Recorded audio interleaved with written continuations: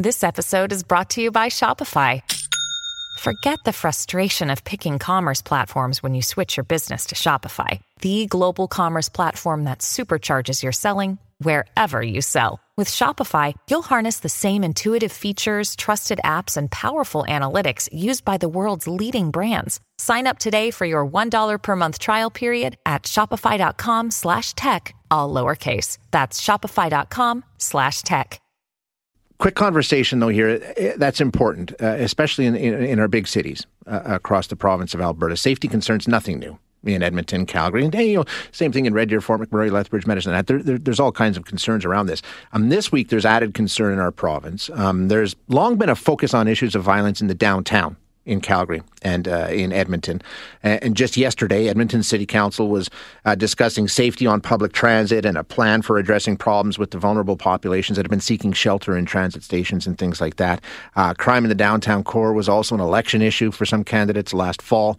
And then, of course, I'm sure you've heard the horrible story in Calgary. 30-year-old Vanessa Ladouceur attacked and killed last Friday. She was just walking to work before 7 a.m. Michael John Adenye has been charged with first-degree murder. There's no connection between these two, none whatsoever. It's a completely random attack, and that kind of an incident, it's just a nightmare scenario for sure. And it's caused a lot of anxiety, understandably. So to talk about what's being done, it's sort of the community is coming together.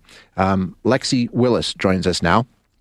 Lexi is the creator of a Facebook group, YYC Women's Safety. Lexi, thanks for your time. I appreciate you joining us today.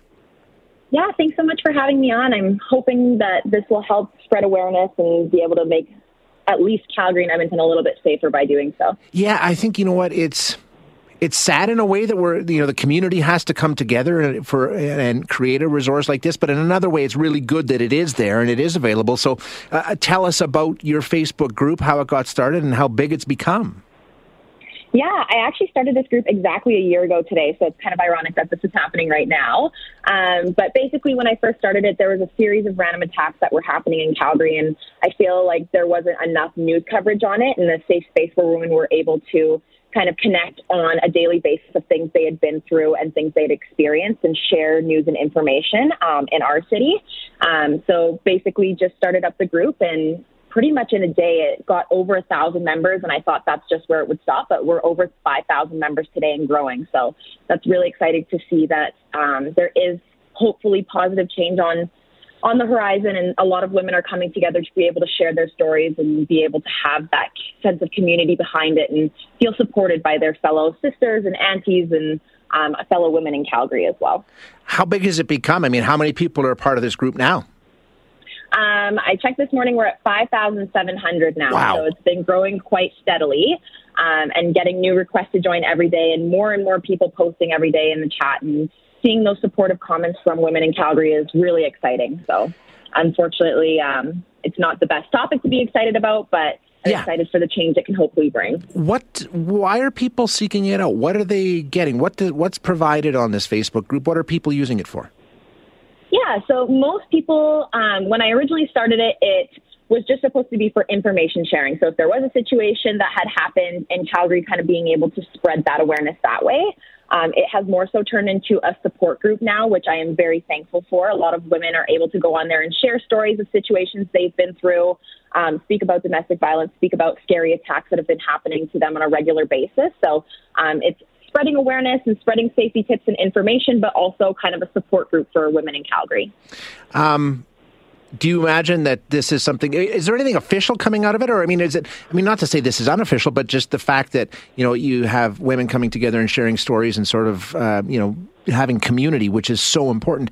Do you see something more, permanent or how do you see this growing going forward?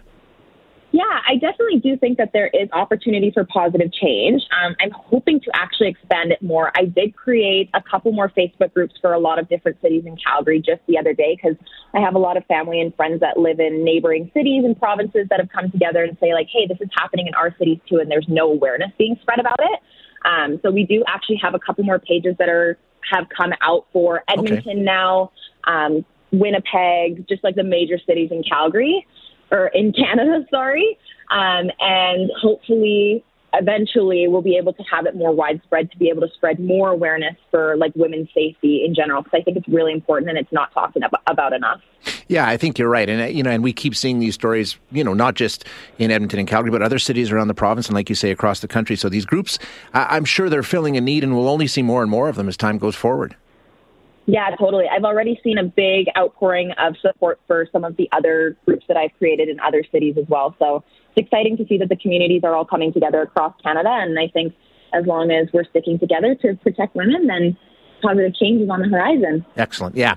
Lexi, thanks so much for your time this morning. I appreciate you joining us. Thanks so much for having me on.